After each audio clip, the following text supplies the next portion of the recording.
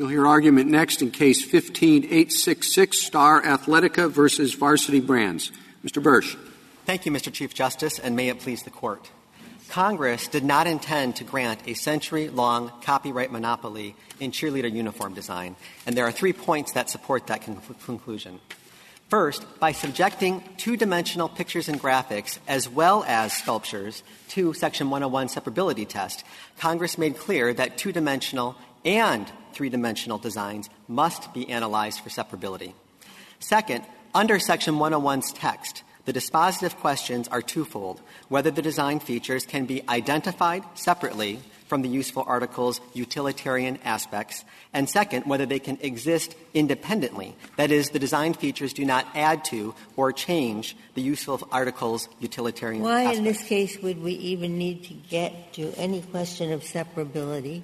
What was submitted was a two-dimensional artwork. It may not be like Mondrian, but it is chevrons and other things. They're not submitting the cheerleader's uniform itself. They're not saying anything about the shape of the uniform, the cut of the uniform. They're just saying these zigzag designs, and you can choose from 5 different ones. They're interchangeable, the design. So why isn't this a case of not part — the pictorial graphic element is not part of the design of the cheerleader's uniform. It's superimposed on it. It's reproduced on it. It's applied to it. There are 2 reasons, Justice Ginsburg. First, consider the example where you have a designer who designs a military uniform, and on that military uniform they design the best desert camouflage that's been ever designed in the history of the world.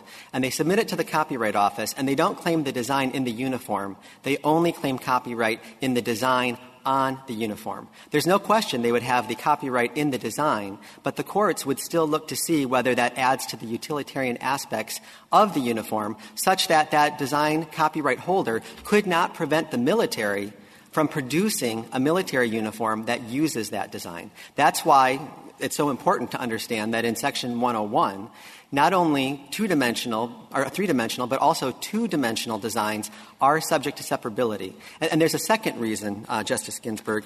What you're referring to generally is kind of the area of fabric design. And a good example of fabric design is the flowers on the fabric in the folio impressions case that we reprint on page 7 of our reply brief. And those flowers, you could expand the design, you could contract the design, you can make any article of clothing out of it whatsoever, you could rotate it 45 degrees, and it always works functionally the same. Here, when you're talking about these cheerleader uniform designs, the arrangement of the color blocks and the chevrons and the stripes, if you made it smaller and put it in the center of a uniform, it would no longer have the slimming effects. It wouldn't make the wearer look taller.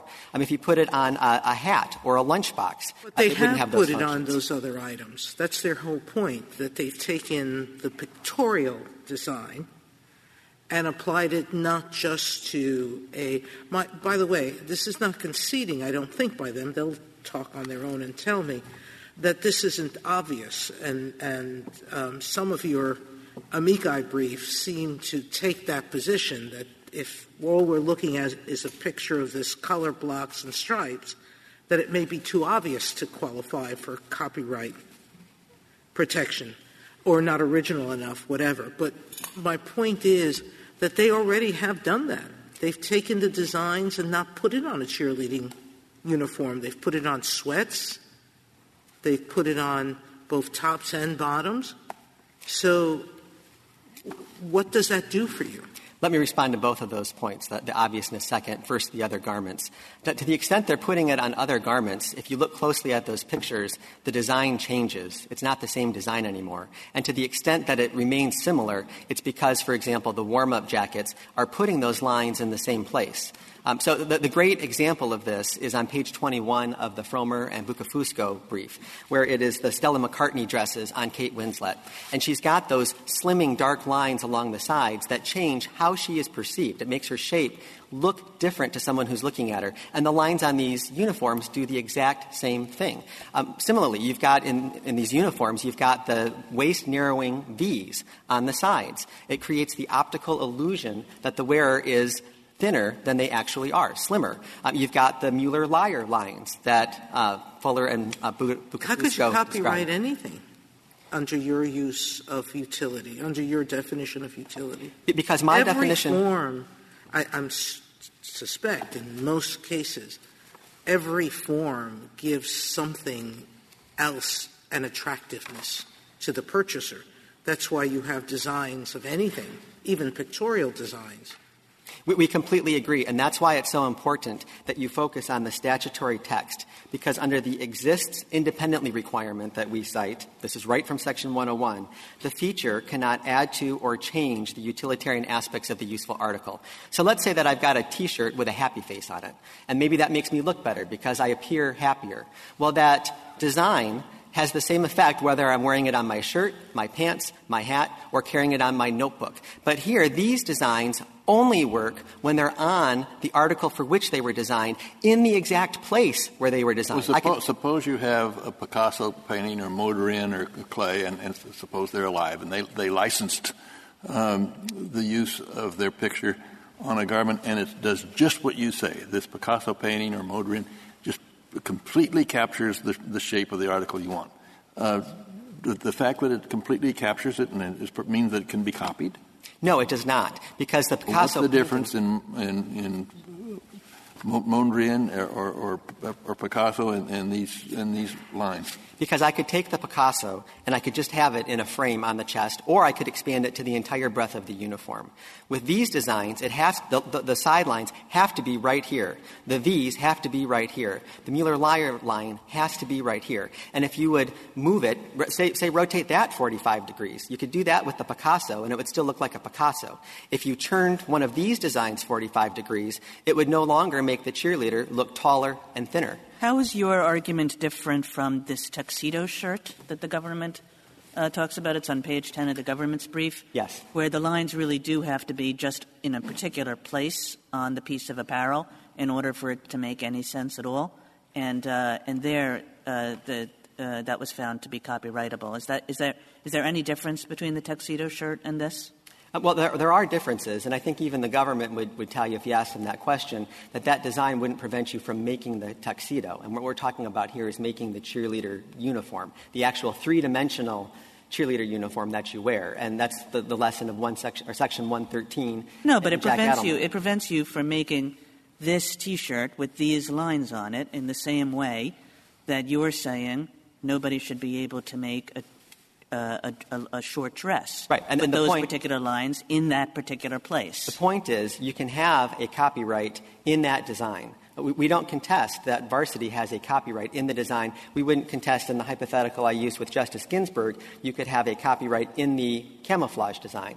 But that copyright doesn't extend to prevent you from making the useful article depicted. That's where the line stops. So I guess I'm not sure, but does that mean if you can have a copyright in the tuxedo shirt design that somebody couldn't draw a tuxedo shirt because that's copyrighted, two-dimensional? Right. You could not replicate the design, but you could make the tuxedo. That's the lesson of Jack Edelman in Section 1. But you're saying you couldn't make the tuxedo shirt. Is that correct, or you could? You could not. Let's take it back to the cheerleader uniform and then bring it back to the text of the statute.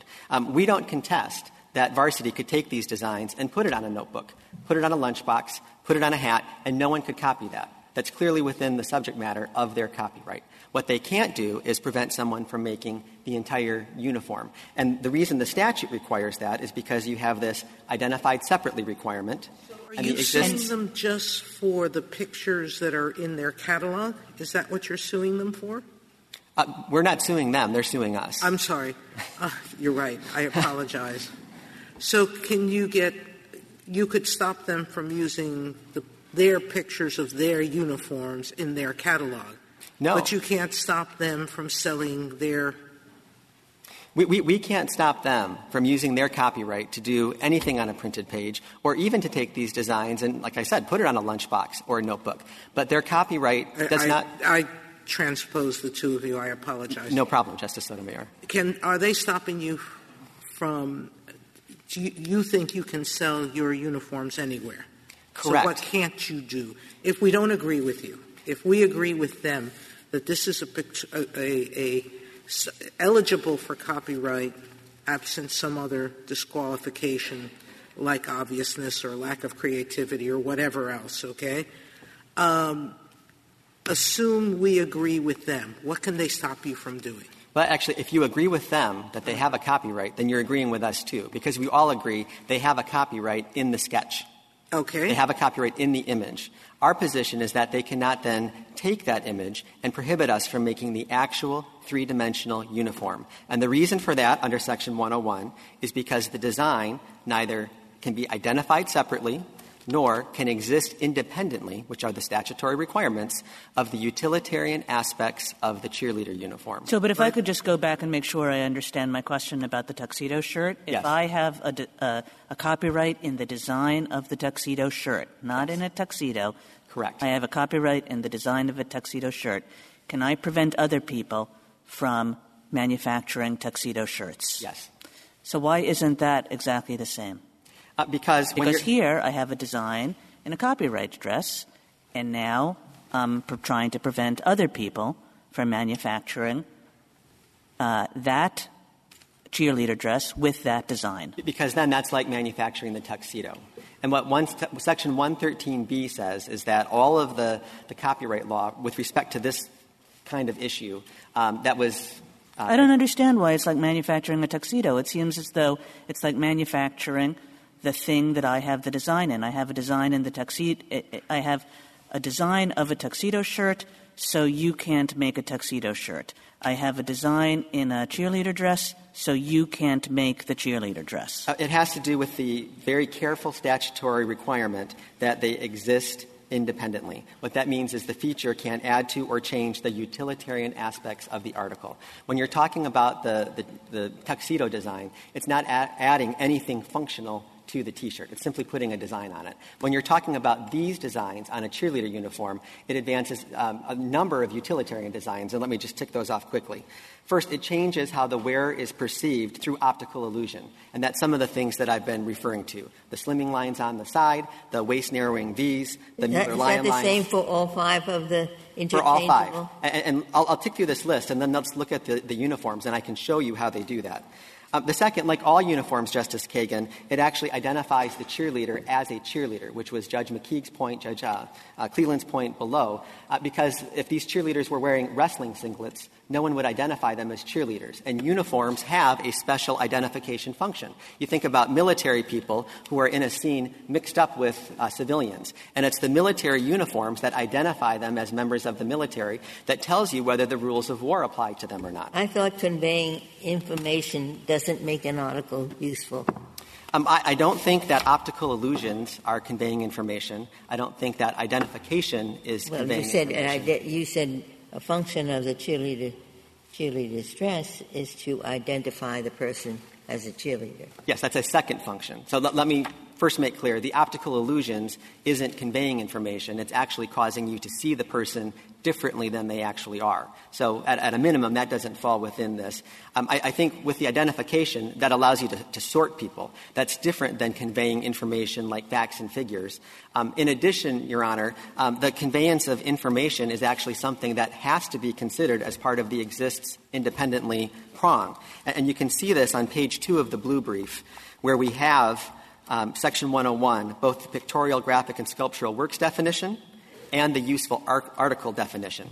And if you start with the useful article definition, to determine whether something is a useful article in the first instance, you ask whether it has an intrinsic utilitarian function that is not merely to portray the appearance of the article or to convey information.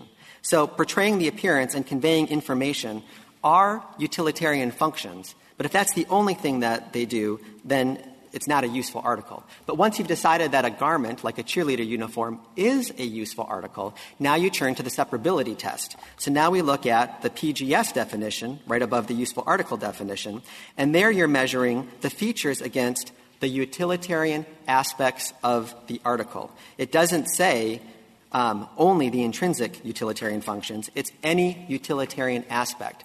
So having made the first decision, yes, this garment is a useful article, the statute requires us to consider all the utilitarian aspects of the article, and that has to be the case, or otherwise, again, military uniforms, their identifying function, you could have lay people making military uniform designs and barring the government from ever being able to manufacture those uniforms themselves, even if everyone agrees that that is a useful thing. Two other quick things on functionality. These designs also define the uniform's style line and their actual three-dimensional shape. So, Justice Kagan, the zigzag that they have on the bottom of 299A and 299B on page 4 of our blue brief, it's actually defining the shape. And everyone agrees that the shape of a uniform can never be copyrighted. There's no dispute about that. The last thing. I thought that the shape was the same on all of these. We have different designs, 5 different designs, same shape. No. Then maybe this would be a good time to turn to the pictures on pages 4 to 5 of the blue brief, because these are the actual copyright deposits involved. And what you can see, I'll give you a moment to pull up pages 4 and 5 of the blue brief.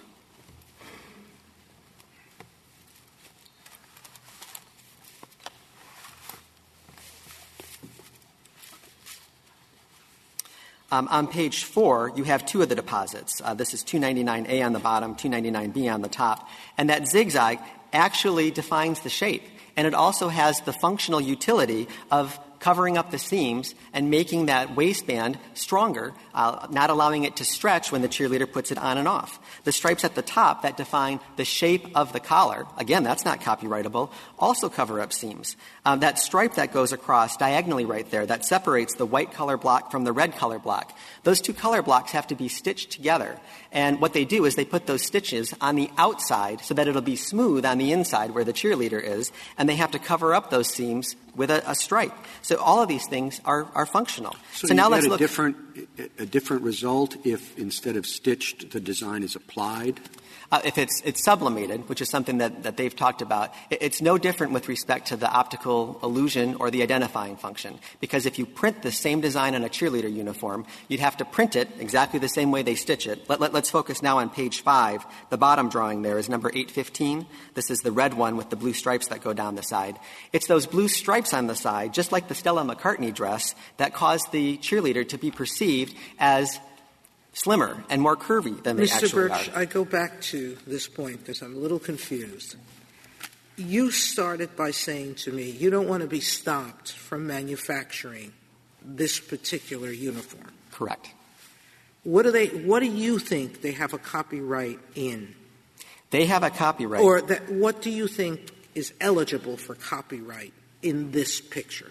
I think the copyright eligibility in this picture is the design, so long as it's not being used to prevent the manufacture of the useful article that it was intended to appear on. Like I said, isn't that the government's position too? Well, I think they agree with us on that point. If you look at page 22 and 23 of their brief, they have our little black dress, and then they have this very design here, number 815. And they explain that if we're right, that this design has functionality. So what can't you do, assuming that you accept what they have a copyright in, sort of this thing, but not in stopping the manufacture of the uniform? Yes. What do you think their copyright stops you from doing? Everything else. We could not print this on a notebook cover. We couldn't put it on a lunch pail. We couldn't put it on a hat. The only thing it allows us to do is to actually produce the useful article itself. And I'm talking so much about cheerleader uniforms. I want to focus back on the text just for a moment, because the purpose of having a separability test under Section 101 is to make sure that anything that enhances in any way the functionality of a useful article is not within the subject matter of copyright. Well, I guess that's the question. Is it really in any way? Because the opposite way of reading the statute is that the utilitarian aspects of the article that you're talking about in terms of the separability test, yes, that those utilitarian aspects should be understood to encompass only the utilitarian functions that make something a useful article in the first place, which means that they should be held to exclude things that relate to the portraying the appearance of the article or things that relate to conveying information. And that seems to me a pretty good — I mean, it's a confusing statute, but it seems to me a pretty good holistic understanding of this statute, that that's what the statute is trying to do, is to say there are certain kinds of things that might, in a broad sense, be considered utilitarian, which has to do with portraying appearance or conveying information, that for this inquiry, we want you to exclude, that the separability test does not relate to those kinds of things. And, Justice Kagan, that would be a possible policy that Congress could have adopted, but that's not what the statute says. When you're applying the separability test, you're comparing the features to the utilitarian aspects of the article, not the intrinsic utilitarian function, not the ones that made it a useful article, but all utilitarian aspects of the article. And if you excluded things like uniforms identifying functions, then someone would be able to prevent the military from producing camouflaged uniforms if they got to that design first. And that's exactly the opposite of what Congress intended.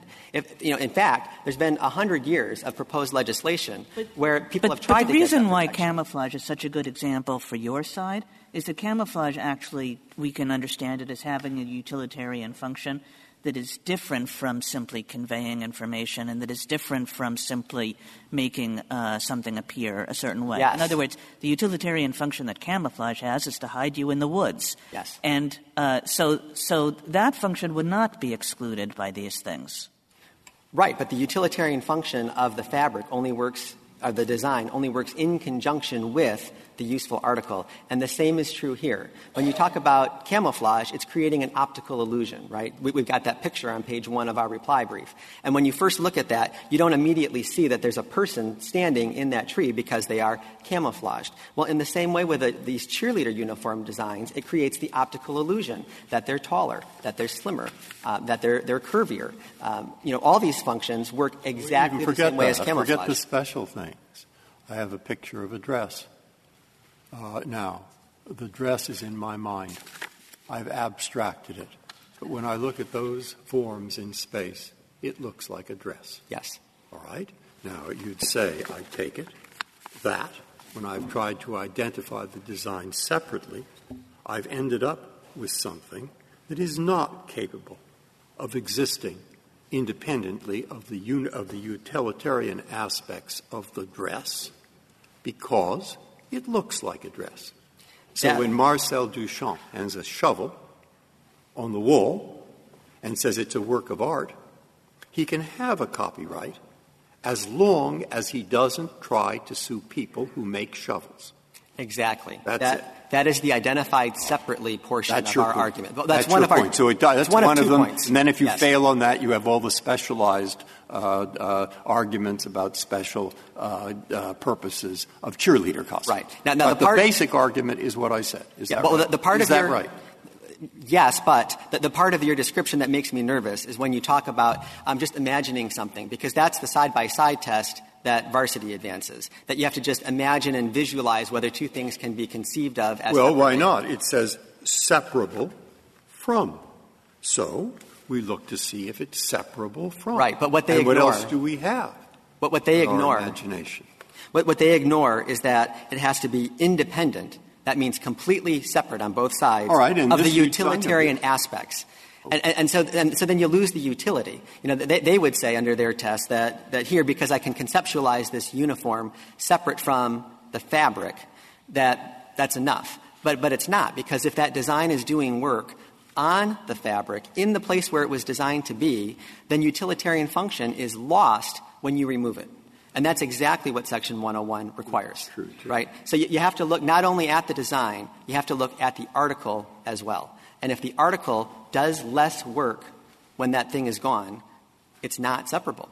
It's protectable. If there are no further questions, I'll reserve the balance of my time. Thank you, counsel.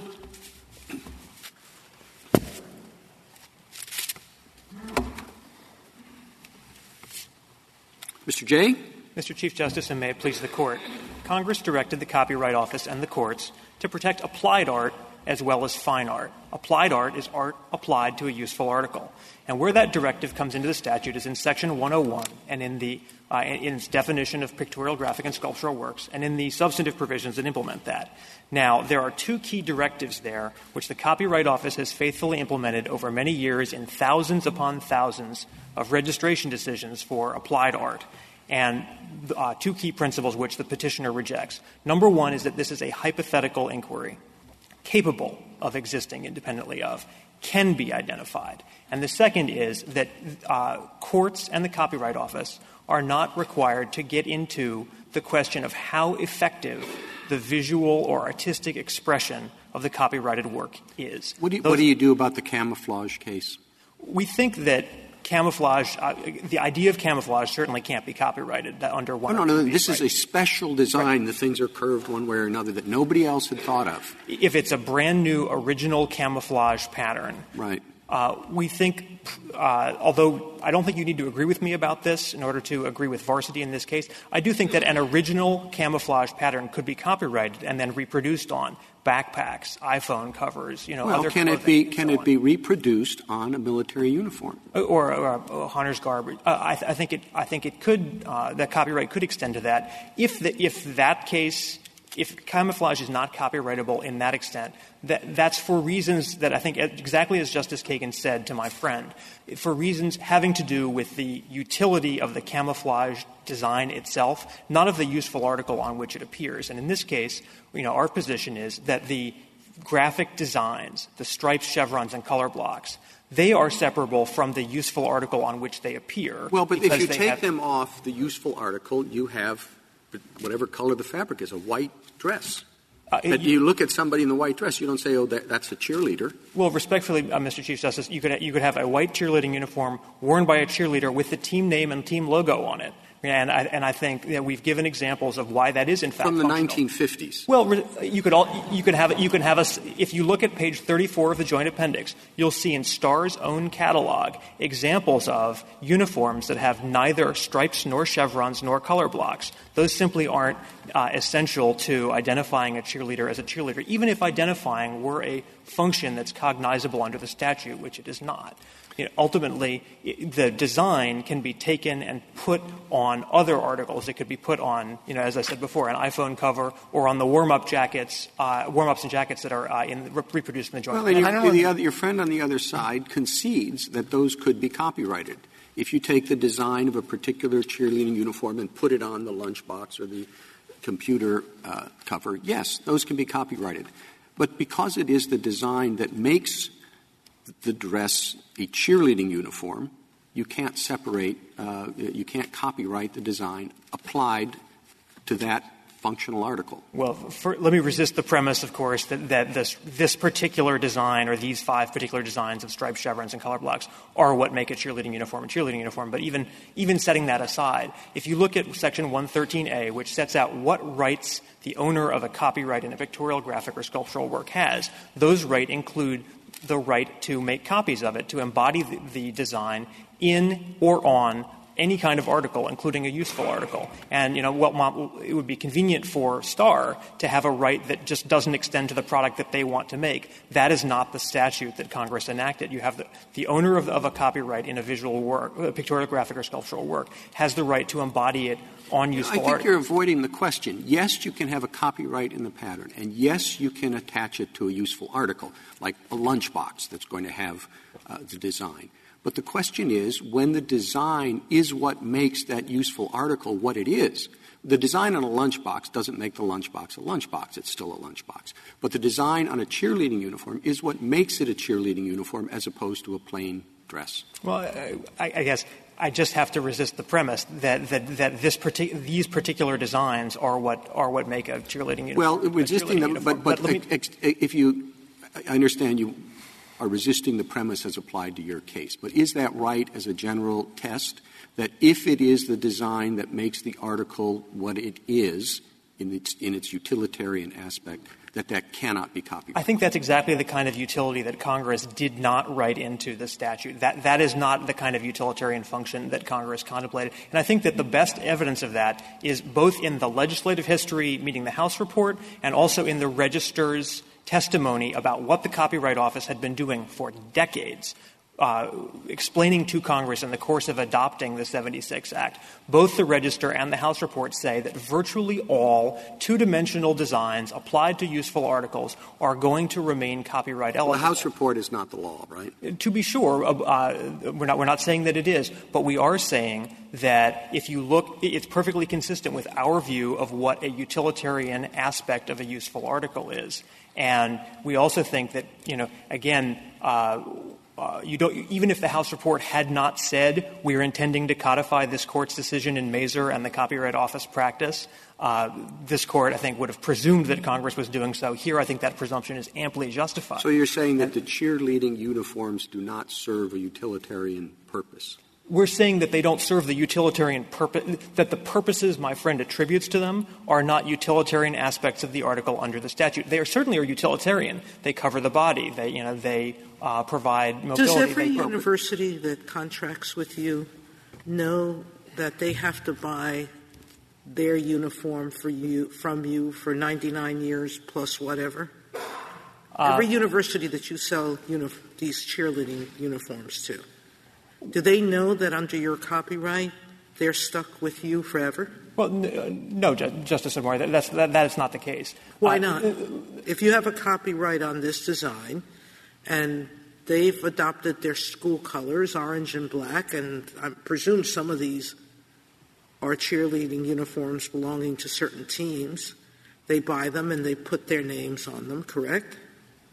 Sure, schools certainly put their names on cheerleading uniforms. So why aren't they stuck with you, being their only supplier of their school colors for the rest of their existence? There are many, many, many variants available, both copyrighted and uncopyrighted, variants of cheerleading uniforms that, Varsity and its competitors can sell. Again, there are examples in the joint appendix, at the page that I referred to. So I'm right. If once a school, you design a uniform for a school, that's it forever. Well, respectfully, Justice Sotomayor, if we design this particular combination of elements, then we do own a copyright in that combination. But we don't own the idea of an orange and black cheerleader uniform or a black and yellow. No, but the question is, I think, because I have exactly the same question, it starts with the premise that everything has design.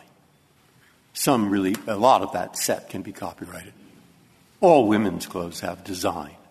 All men's clothes have design. For 100 and more than that years, the fashion industry has not enjoyed copyright protection. It is an industry on the women's side, I believe, that $225 billion at least worth of clothes are sold every year. If suddenly in this case we say that dresses are copyrightable, and they are, because every one of them has some design, perhaps we'll double the price of women's clothes. Now, if that's, I think, the thrust of the question, and that is a practical question, I also have a conceptual question, which I'd like to ask, but why don't you disabuse me of my notion that we are into monopoly big time? Absolutely, Justice Breyer, because, Justice Sotomayor's question was about the particular pattern. And mine is about all dresses, all clothes, That's right. all suits. You're killing knockoffs with copyright. Well, you haven't been able to do it with trademark law. You haven't been able to do it with patent designs. We're now going to use copyright law to kill the knockoff industry. I don't know that that's bad. I'm just saying. So let me clarify at the outset. We're not claiming the shape, the cut, or anything like that about these garments. Look at page 60 of our brief, and you will see cataloged all the places where we set out what our registration is in. It's in the two-dimensional artwork that appears on the surface. Well, I see it here, and as I look at it and cut away the limbs, I have left, this is page 22 of the SG's brief, what I have left is this is the design you're after. It is a two-dimensional design that looks to me very much like a dress. It looks very much like a two-dimensional picture of a dress that covers a woman's body. Now, that's what you want to copyright. No. That thing. Absolutely not, Justice. It's not. So you have a different design here, but then we're not talking about Figure 8. We're not talking about Figure 8.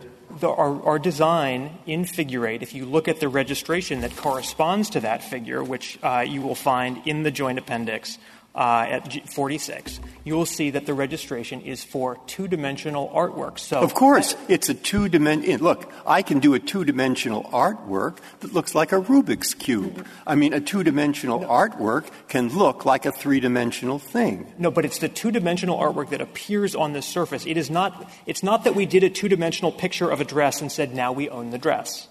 You didn't say you owned the dress. Correct. What you said is you own the design of the dress. No. You don't? No. We say that we own the design that appears in that case on the dress, but that can also appear on the warm-ups. It can also appear on the jacket. So you own even more. Now, wait, I have a conceptual question. I'm not yet satisfied with your answer to the practical question because I fear that any good designer or lawyer could go and take any dress or suit just about and produce a picture that looks very much like that and then sue the companies that use the same dress or style. That's my practical, but this is the conceptual. Since we can take anything, do a two-dimensional picture, and put it on the wall like Marcel Duchamp. If I decide in your favor, am I not allowing copyright for virtually, assuming other things satisfied, every design of a useful article, the very thing that Congress said they did not want? No, absolutely not, because the ability to take the shovel and hang it on the wall does not make the shovel a sculpture, because the things that make the utilitarian I'm not talking aspect. about the shovel at the moment. I am talking about an artist's ability to take a piece of clothing, which is a utilitarian object, and do a two-dimensional picture of the piece of clothing, and have some things on it, some chevrons, or nothing. It just looks like a dress. Now, on your theory, does that not become copyrightable? Only in the surface design, not the folds, not the pleats, not the shape, not the cut. And my friend agreed. Mr. As to the surface design, I have a similar question. But suppose I go to a museum of modern art and I look at a great many famous abstract paintings. I assume that you would say that all of those could be copyrighted. Could they not? If they're original and meet the other requisites, one assumes so, yes. And so the design on any fabric potentially could be copyrighted, could it not? The surface. If it began as a painting, the owner of the copyright in that painting has the right to reproduce it on fabric, on other textiles, or on a tapestry, on a rug, or on wallpaper. Absolutely. And isn't it just starting from the premise that Justice Alito suggested? The fabric designs are copyrightable. Is that correct? That's what I was starting to say to Justice Breyer. My friend agreed that fabric design is copyrightable. So it seems to me that the question, right, that in this case is, are you going to treat this kind of design just as you would a fabric design? That's right. And as I understood Mr. Bursch's point, what Mr. Bursch is saying is, no, you shouldn't, because this kind of design has it follows the figure of a human body, essentially. And that's the difference between just a design of like stripes and zigzags and chevrons sort of abstractly, and then one that's put on something that looks like a particular piece of apparel that's meant to fit onto a human body in a particular way. And that seems to me to be the distinction he's making, and I want you to tell me why that distinction in your view, doesn't make a difference? It doesn't make a difference because what he's identified a number of different supposed utilitarian aspects, and some of which I think actually go to the fabric of the dress and we're not or of the uniform. We're not laying claim to that. What he's talking about are the visual ones, the ones that make the cheerleader look a particular way. And he's saying that you can't copyright those as applies to a cheerleader uniform because they're especially useful there. Like, that's where they are most effective in conveying this image. We think that is not what the definition of the meaning of utilitarian aspects encompasses, because any work of visual art conveys a visual message or an aesthetic impact. And to have the ones that are most effective be least copyrightable, we think doesn't work. And I think what is the difference between that utilitarian argument and the utilitarian argument as applied to camouflage? The utilitarian argument as applied to camouflage is that it's as I said to the Chief Justice, we do think that if you see camouflage as portraying the appearance of a particular thing, or sending a message that you belong in a particular group, that would not be copyright eligible. That would not be a utilitarian aspect. If camouflage is not copyright eligible, it's because it performs something that's different from making you look good in an aesthetic way. It's because it conceals. Ultimately, we think the best answer is that why should that make a difference? The word utilitarian is the key word in the definition, and if I think maybe using one of the fine arts examples, might help to illustrate this point. If you look in the amicus brief of Professors Buccafosco and Fromer, they have in their illustration number 1 is the fresco painted on the dome of a church. And they say that's not copyright eligible because it uses techniques to make the dome look bigger. And now you certainly can't get a copyright in the idea of trompe-l'oeil art, but you certainly can get a copyright in a work of fine art that decorates a room or a rug or a useful article, and that makes the room look better or makes the person who wears it look better. And the fact that it's effective, that it makes it serves to make that particular church look bigger, that is not a reason to withhold copyright protection. Here is the argument is not that it makes the room or whatever look better. The argument here is the design makes this look like a cheerleader uniform, which has different distinctive function than a normal dress. Well, it's not simply to cover the body. It's to convey a particular message. It shows that you're a member of the cheerleading squad. And Well, if that were true, Mr. Chief Justice, they'd have a decent argument under the merger doctrine if there were only a few ways of expressing that you are a cheerleader and that you are wearing a cheerleader uniform. You can't get a copyright in an idea. That's 102B. The merger doctrine, not this utilitarian separability analysis that we've been talking about. The merger doctrine is the primary way in which courts and the Copyright Office can, prevent the owner of a copyright from locking up the ways of expressing a particular idea. So that if on the facts there were only a couple ways of looking like a cheerleader, that would be the way to get at that. Of You're course, wrong to say. You're certainly wrong to say. Under your argument, and as you best understand your colleague's argument, to what extent are there findings of fact involved here? I mean, are we the ones that decide this? You wanted to introduce expert testimony. What was the expert testimony you wanted to The other side wanted to introduce expert testimony, Your Honor. The petitioner told this Court at page 40 of the petition for cert that this is a pure legal question. We agree that under the correct analysis it is a pure legal question, but we think that's a real vice of the other side's view, that they are asserting, essentially as a matter of law, that certain things are necessary to be a cheerleader, that certain things are influenced by function or you just said form. that. You said there are a lot of other ways to show that somebody's a cheerleader. And, maybe I started to try to think of them, and, it's not just that they all look alike. So maybe that's one area in which you have testimony, that 95% of the cheerleading squads look like this. So maybe there aren't other ways. Well, ultimately, the question is the hypothetical question whether this design can be identified separately from the articles in which it appears, and whether it has an existence separate from those articles. And when you say this design, I'm sorry, Mr. Jay. No. When you say this design, just to make sure I understand what you're claiming copyright in. So if I'm looking at page 4 and there's this design with a blue stripe and a white stripe and a red stripe and a white stripe and a blue stripe, Could somebody else come along and just add another red stripe to that? And would you then say you violated our copyright? Our copyright is in the arrangement of the design elements. The particular arrangement. So if somebody just added another stripe.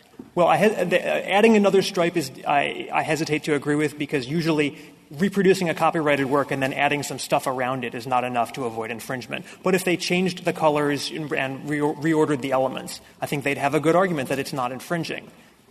Thank you, counsel.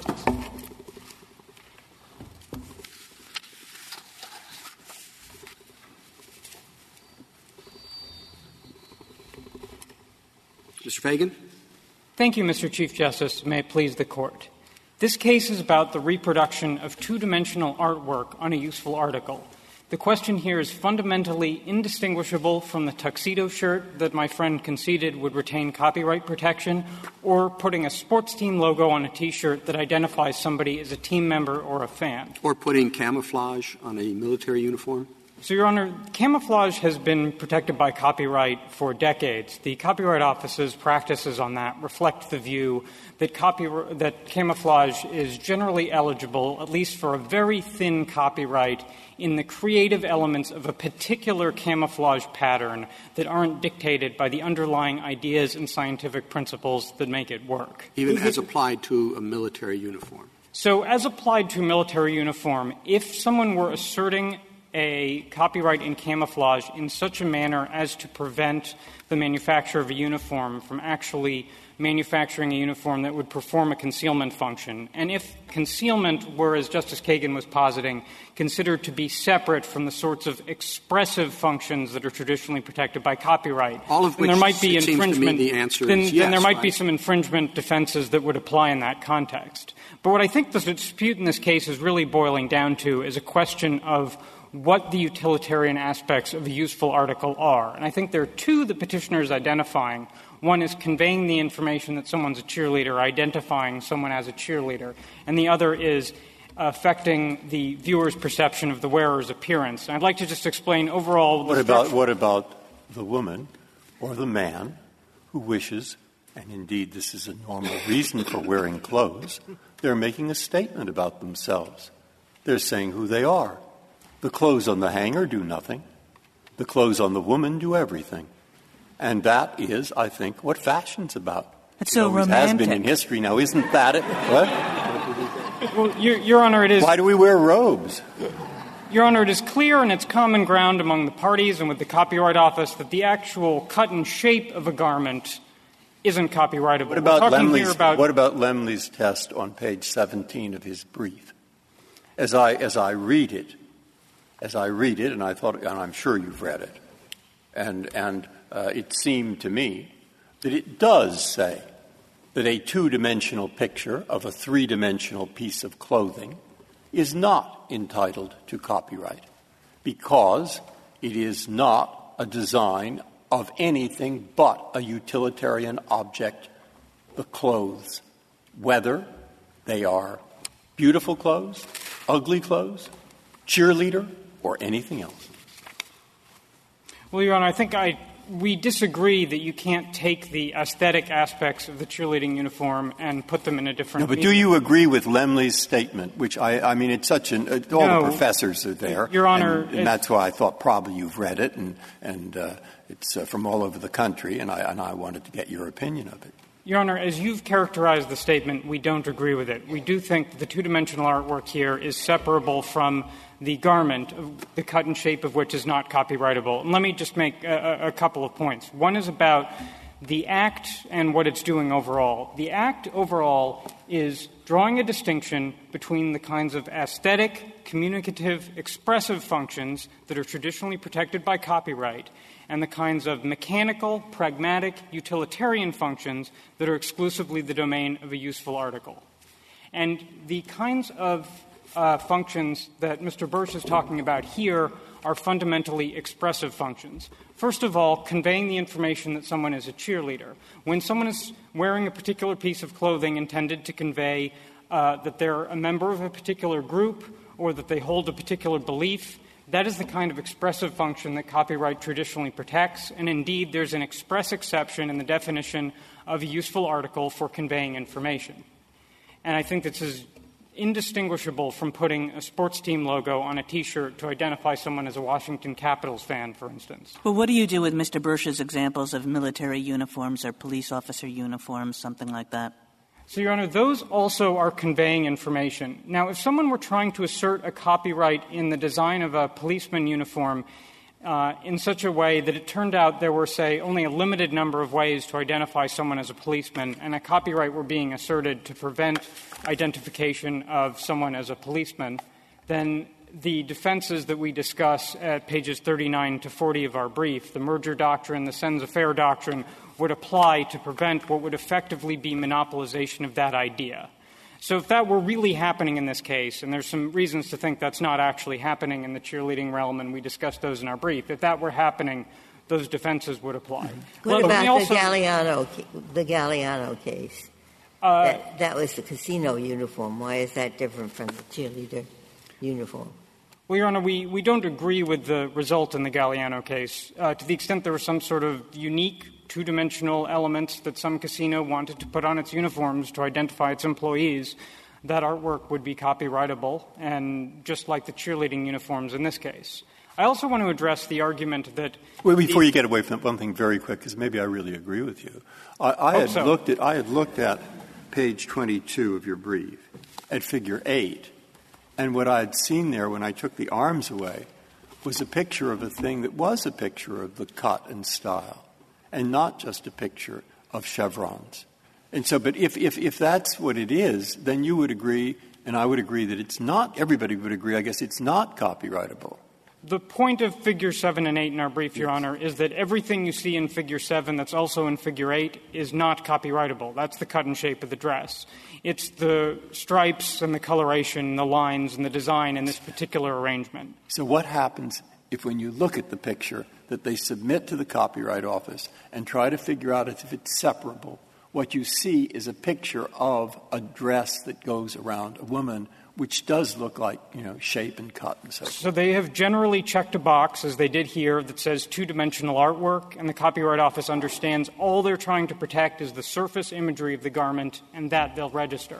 I do want to address this idea that making the viewer look different is somehow the kind of non-expressive function that is associated with a useful article, and I think that approach would be contrary to congressional intent and completely inadministrable. If you look at page 55 of the House report, you'll see that Congress believed that two-dimensional designs on fabric or on wallpaper would be separable and thus copyrightable. But that wouldn't be true under the approach petitioners urging. Under that approach, you'd have to look at a particular two-dimensional design on wallpaper and try to assess whether and to what degree it might make the room look bigger or brighter or smaller or darker. I'm not aware of any scientific, reliable, or consistent that seems a problem. But on the other hand, it seems a little bit strange that, take a garment designer who wants to do a design that is slimming. And there are all kinds of structural things you can do that are slimming, and those would not be copyrightable. Correct. Then you're saying that the placement of stripes or color, that is copyrightable, even though the garment designer is really trying to do the same thing through color and through graphic design as he was doing through the shape of the article. So, Your Honor, I definitely think there is a spectrum here, but let me try to explain why I think this is on the expressive side of the line, not the non-expressive side of the line. If I were to wear a shirt that said, "Please focus on my very nicely toned arms, I've worked very hard on them," I think we'd all understand the message conveyed by that shirt to be expressive and separable from the non-expressive functions that the shirt performs covering my body. Now, the kinds of things that we're talking about here are essentially sending that same message, albeit in a nonverbal, more subconscious way. But they're still fundamentally expressive because they're about how the wearer is trying to portray themselves and their appearance to the world. And that's all that's being copyrighted. That's traditionally within the domain of copyright. It is not copywriting particular functionality. It's in the domain of copyright to copyright the way people present themselves to the world? The way that someone expresses an idea to the world, in this case, the idea would be how they look, is something that is very akin to traditional expression that's protected by copyright. Again, here we're just talking about two-dimensional artwork. If we adopted petitioner's view, the Copyright Office, when it looks at a particular two-dimensional design, would have to figure out what effect it would have in all sorts of contexts on various useful articles. The whole point of the case is we're not just talking about two-dimensional artwork. We're talking about two-dimensional artwork applied to the fabric in a way that conveys a utilitarian function. It's not just the two. Your friend concedes that if you want to put a picture of this on a lunchbox or whatever, that you have a copyright in that. It's only when you apply it to a garment, because it is what makes that garment a cheerleading outfit as opposed to somebody else. It serves that utilitarian function that you don't have a copyright. I think our fundamental disagreement is whether this is actually performing utilitarian functions, if I could just finish my response. And I think one problem with the approach you've just articulated is it really divorces Section 101 and Section 113A, because you could get a copyright in the illustration, and then he would say it's not copyrightable in certain applications, and that doesn't make much sense. Thank you. Thank you, counsel. Mr. Bursch, 6 minutes.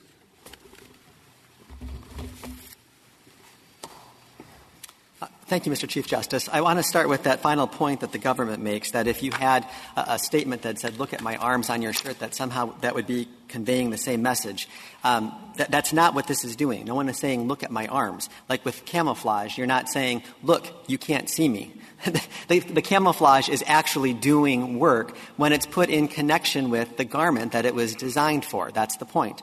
And on that point, Justice Kagan, I just want to make clear about the functionality that we're claiming here with respect to these designs. It's not just that the lines follow the figure of the human body. It's that they actually make the human body appear to look different than it would if they were not wearing those designs. But it's just like camouflage. No. I mean, the colors are just colors. You can what he's saying is you can achieve the same thing with probably most colors and stripes and whatever else is in this design. Well, they're not claiming copyright in the colors. They can't. They're claiming they're not. The arrangement. And I would say even as to color, this Court in the Qualitex case, that was a trademark case, you said that black, the color black, has the ability to make a motor look smaller than it actually is. It has a function that makes it ineligible for trademark protection. And really, that's the same thing that we're talking about here, that you can use graphic design like camouflage. You're going much further. You're now saying that then you're saying there's no copyright on most things. We're saying on most pictorial representations. Yes. They can always be applied in a way that has a function.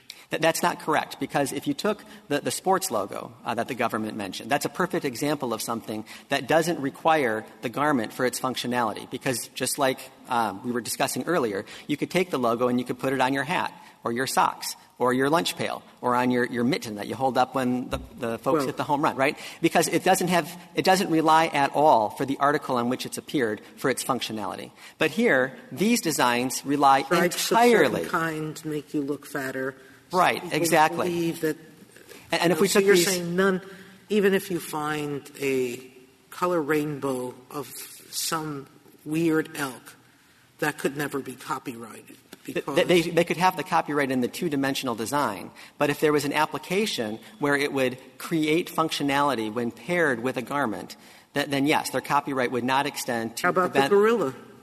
The gorilla's hand around one of the pictures. Right. That's a much closer case than this one. For starters, if we're walking through the analysis, first you look at the identified separately. And here, when you look at the arrangement of the stripes and the color blocks and the chevrons, you see the cheerleader uniform. And this is Justice Breyer's point about page 17 of the Lemley brief, right, that the aesthetic elements exist only as part of a cheerleader uniform. There's nothing to extract. That's why this case is different than the gorilla case.